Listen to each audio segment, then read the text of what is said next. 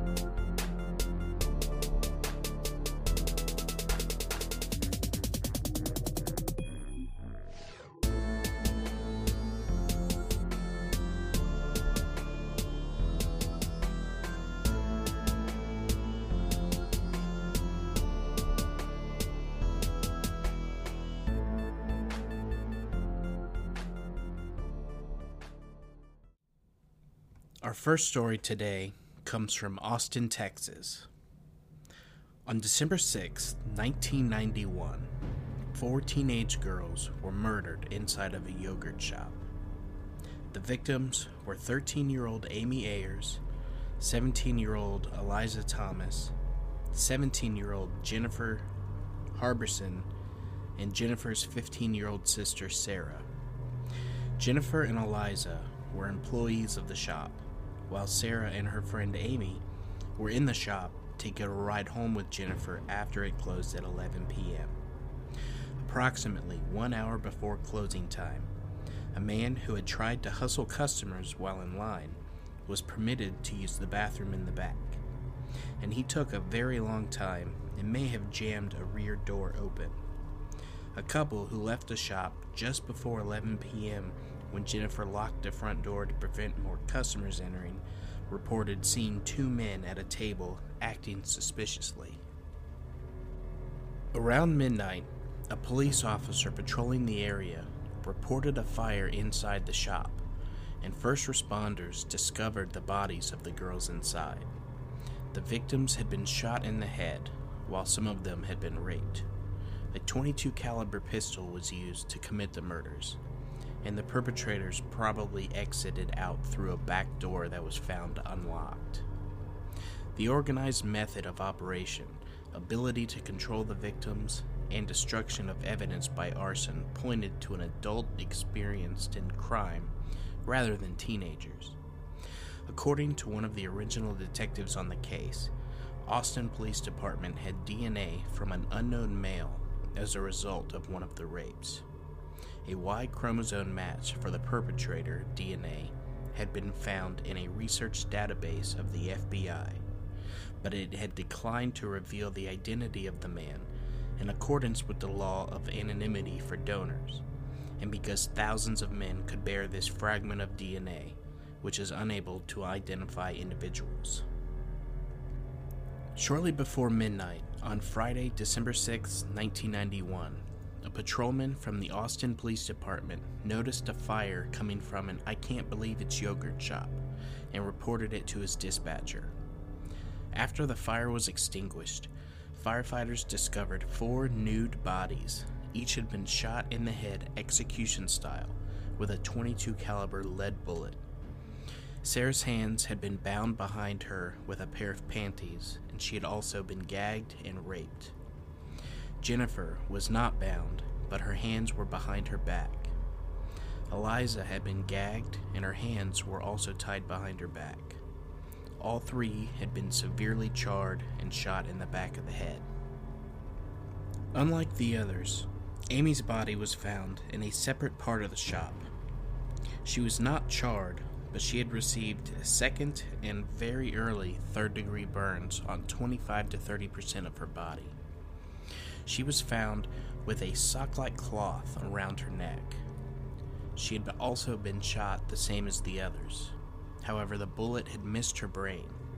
She also had a second bullet, which had caused severe damage to her brain, exiting through her cheek and jawbone. It is thought that the killers had stacked all 4 bodies, one on top of the other, but that Amy had pulled herself off and managed to crawl to a different part of the store. Sarah's and Eliza's bodies were found stacked on top of each other with Jennifer's body, which is theorized to have been stacked on top of the others, but had been disturbed when Amy crawled away. The autopsy results show high levels of BTU output, which suggests an accelerant may have been used. Initial investigations had produced a large number of persons of interest, among them a 15-year-old caught with a .22 caliber in a nearby mall days after the killings. Although he initially gave promising information, after tough questioning, the detectives decided that he was trying to get himself out of the gun charge and eliminated him and 3 petty criminal friends whom he had implicated, none of whom were older than 17 years old at the time. Several years later, a new detective on the case would theorize that the 4 teens from 1991 were credible suspects. By that time, they were in their 20s. In a string of interrogations conducted by various detectives, confessions were obtained from some of the suspects. They said all 4, Robert Springsteen, Michael Scott, Maurice Pierce, and Forrest Wellborn, had participated in the murder. No record was kept of what was said to the men in 1991 interrogations, making it impossible to know whether the detectives had supplied information to the suspects in the initial interrogations. Such information could be used to implicate the suspects in later interrogations, if they were to reference it. 2 of the 4 young men were sent to trial, entirely due to their self-incriminating statements. The prosecution went into great detail about the horrific nature of the crimes against the young women, but presented no hard evidence other than the confessions. The 2 were convicted, one being sentenced to death and the other sentenced to life imprisonment because he had been 15 at the time. However, the prosecution's tactic of using excerpts from each one's alleged confessions at the other's trial was ruled to have violated a confrontation clause because the co-defendant was non-testifying. Both convictions were overturned on the confrontation clause alone, and the men were freed in 2009. The prosecution insisted that they would be retried.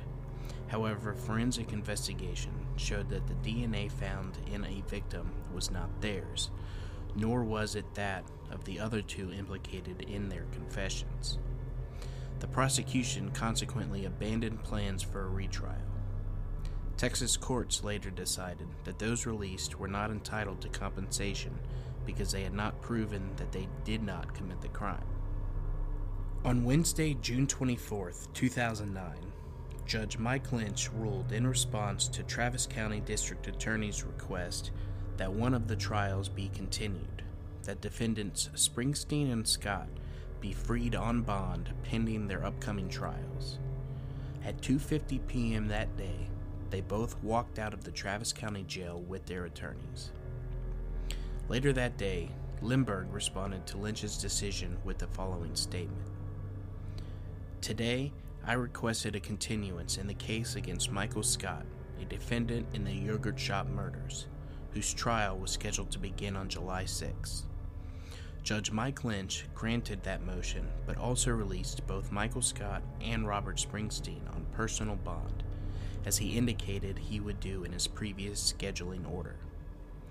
Requesting a delay in the case was a difficult decision, but one that I believe is best course toward an ultimate successful prosecution of this important matter.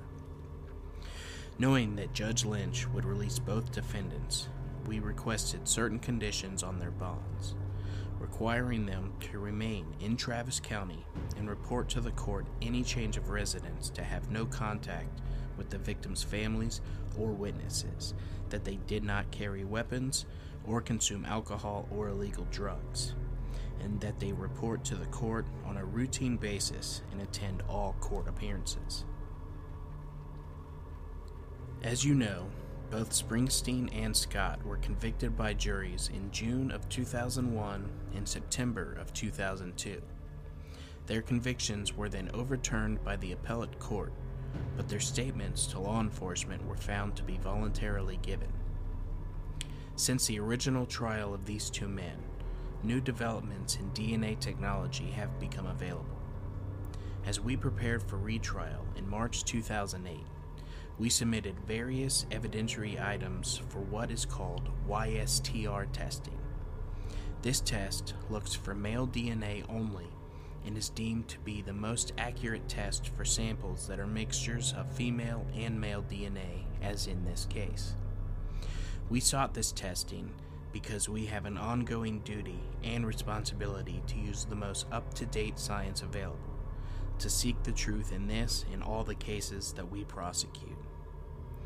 Currently, it is clear to me that our evidence in the death of these 4 young women includes DNA from one male whose identity is not yet known to us. The defense asserts that the testing reveals more than one unknown male, but the evidence presented at the hearing on Thursday, June 18th, contradicts that notion. The reliable scientific evidence in the case presents one and one only unknown male donor. Given that, I cannot, in good conscience, allow this case to go to trial before the identity of this male donor is determined and the full truth is known.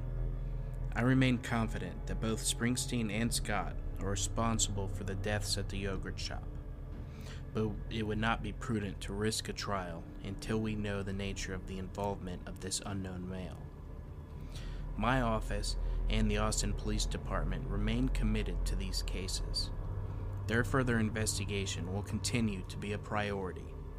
My commitment to the victims, their families, and this community is that we will not give up until all of the people responsible for these terrible and tragic murders are brought to justice. On October 28, 2009, all charges were dismissed against Scott and Springsteen.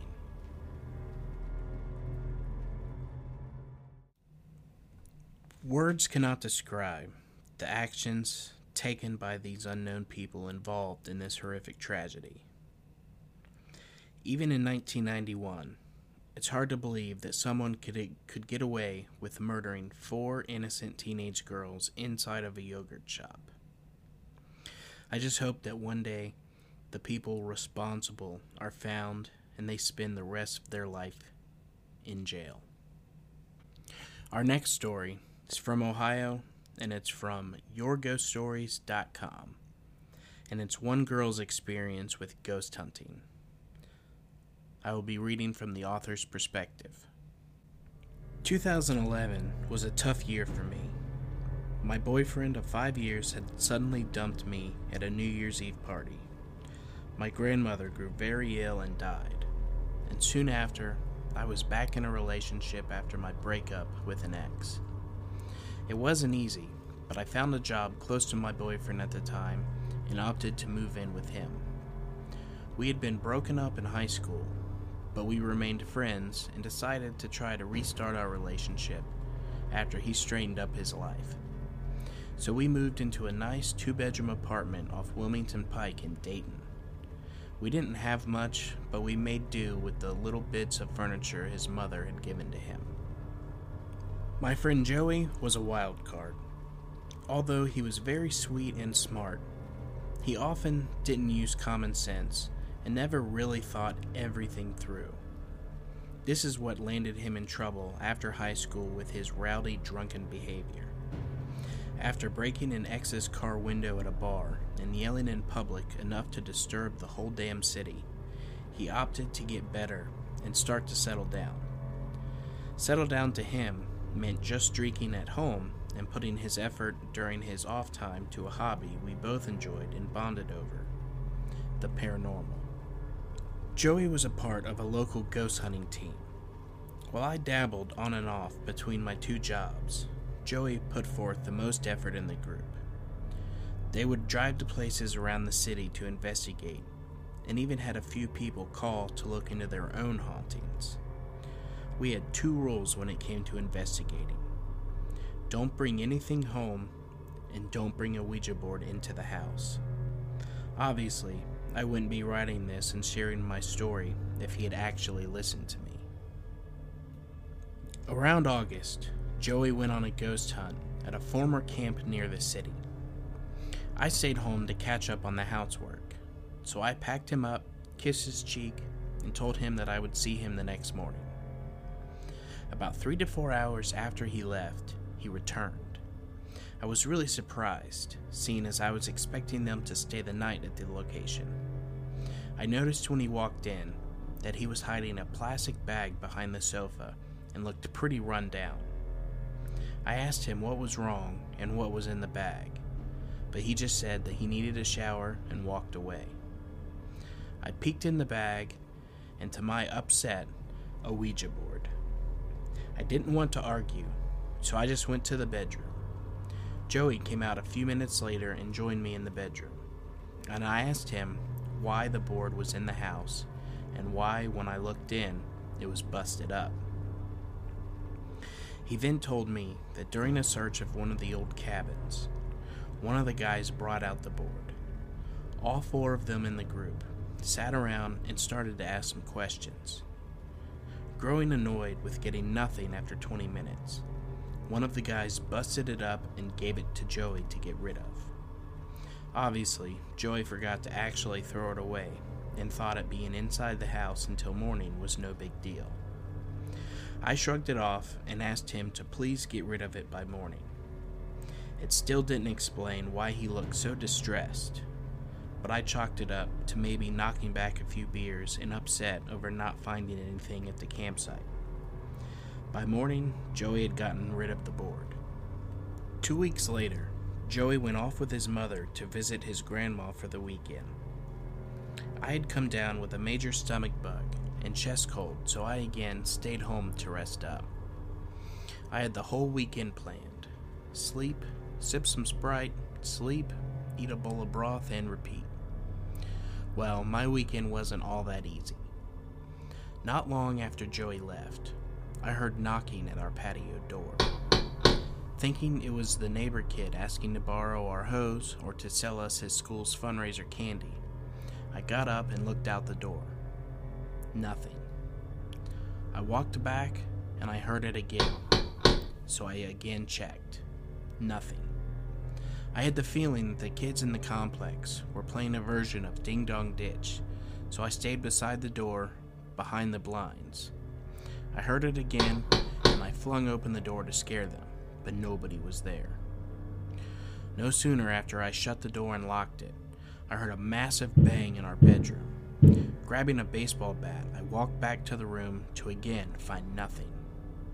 I checked the windows, under the bed, and in the closet. Nothing at all. Not wanting to spook myself out or bother Joey, I just assumed that it was our upkeep department and opted to go to bed, cursing out loud how rude it is to do repairs so damn loud. About 2 hours after I went to bed, something woke me up. Joey and I share a large waterbed. Although the movement was very soothing and never bugged me, this movement was damn near making me sicker than I was. It was like someone was wanting to wake me up and get my attention. Annoyed and confused, I sat up and sighed. Looking at where the bed was being pushed, I noticed a little girl at the end. I rubbed my eyes, and when I reopened, I saw the back of her running out. I got up and I raced out to find nothing. I kept myself in the bedroom all weekend, with the door locked until Joey came home. It was after I told Joey about the girl that he opted to tell me why they left early. According to Joey, After they broke the board, he got a really bad feeling deep down. He said that he tried to shrug it off, but felt very uneasy once he and another member went a bit further into the woods to look at the other sites on the grounds. He said that when they reached what appeared to be a schoolhouse, he suddenly felt very sick and passed out. While lying on the ground and his partner ran to get the first aid kit, the rest of the group, fearing that he had busted his head on a log or the cement blocks that were scattered around the area. Joey said that he heard someone walk right beside him and kick his ribs. Joey said, "When I opened my eyes, there was this really big black mass. It wasn't really human. It was just this very dark, heavy mass. It scared me, but I couldn't yell out. I felt like I was being choked." He then said that he passed out again, only to be woken up by one of the guys asking him a series of questions. I asked him, "How the hell does that explain a little girl ghost?" Yes, I used the quote marks while talking to him. He asked me if I remember what I learned about demons and other harmful ghosts. Knowing that a spirit can apparently manifest into something seeming very non-threatening, I asked him if he really thought something came home with him. "I guess," is all he told me. I explained that I didn't really believe him about something coming home with him, but to be honest, I was really worried about if something was attached to the board and then attached to him. Fast forward another few months. After a few bumps in the night, doors being open after closing them, and waking up to our stove on high for all 4 burners a handful of times, Joey and I were on the outs. He had been drinking more and had been hanging out with a young lady who he admitted he had slept with and was now proclaiming she was pregnant. Obviously, this was heartbreaking and caused a massive fight one night. I was standing in the kitchen yelling at him about the young woman and about how stupid he was. To be honest, the girl is the trashiest thing this side of the Ohio River and has a terrible rep for getting knocked up over and over again without a clear remembrance of who she slept with around the time of her pregnancy. But I digress. Joey was a good 50 feet away from me in the hallway arguing with me. I took a step into the hall with one foot still in the kitchen. I was 15 to 20 feet away from our oven while we were yelling over each other. He stepped closer and got in my face as we just kept arguing. The oven door slammed open, then shut as we stood there. It slammed down one more time as we both stood there just looking at it. We didn't move for a good 2 minutes as we just shut up and tried to process what we had just seen. Joey then walked over, put up the oven door, and locked it. We didn't look at each other the whole night, but soon apologized for the yelling, and he apologized for his terrible choice. We opted to take a break, but still live together until we figure out what we do about this baby drama. 3 days later, I was cleaning the bathroom. Joey was due to be home after his work shift, so I opted to clean up and freshen our bathroom. Hearing the door open, I thought, why not scare the bastard?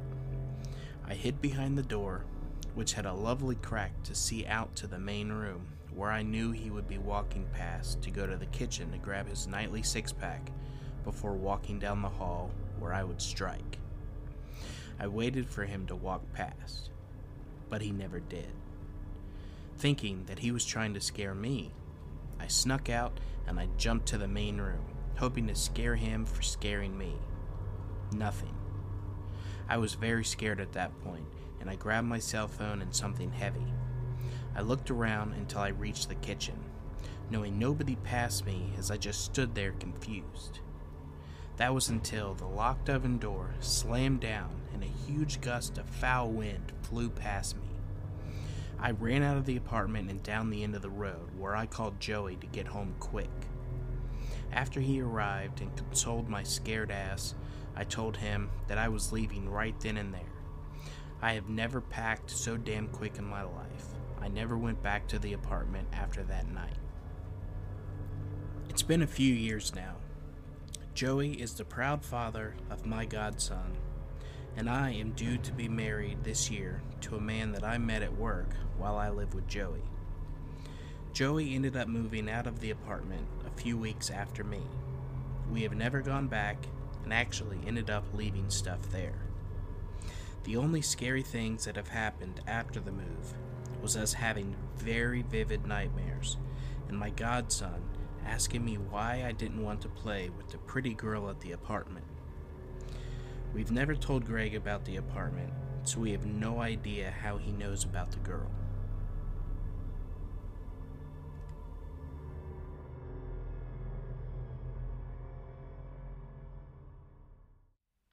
That was definitely a scary one.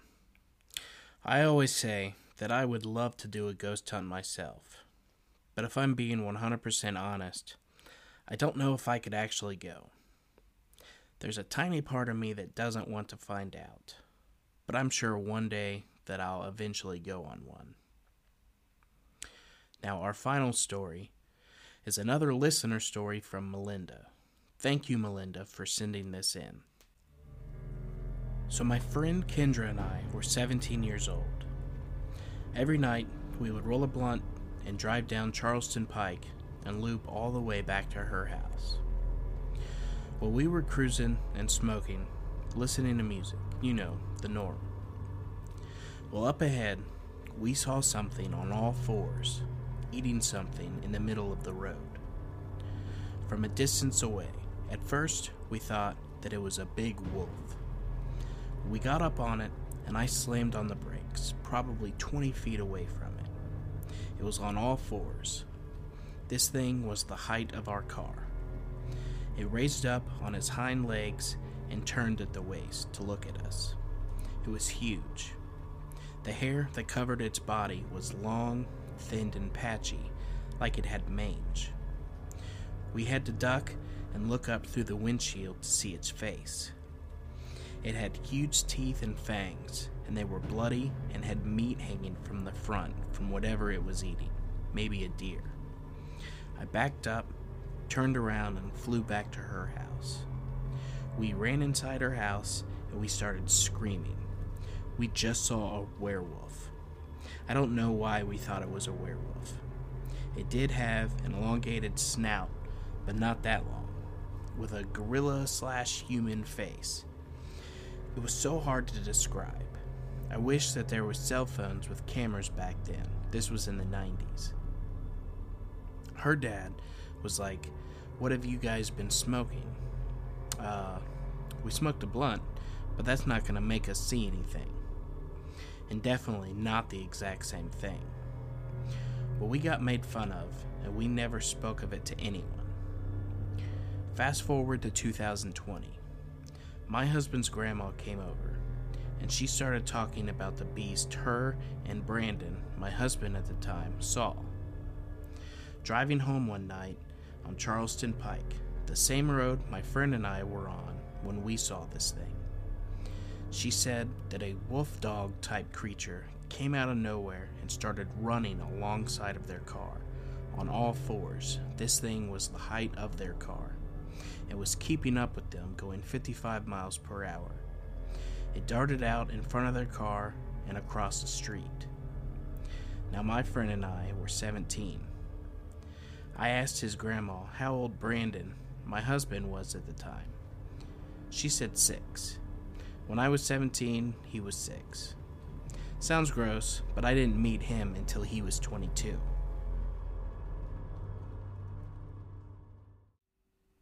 That sounds like a really scary encounter. Seeing a wolf almost the size of your car would definitely scare me from driving down that road at night for a long time. Thank you so much, Melinda, for sharing your story.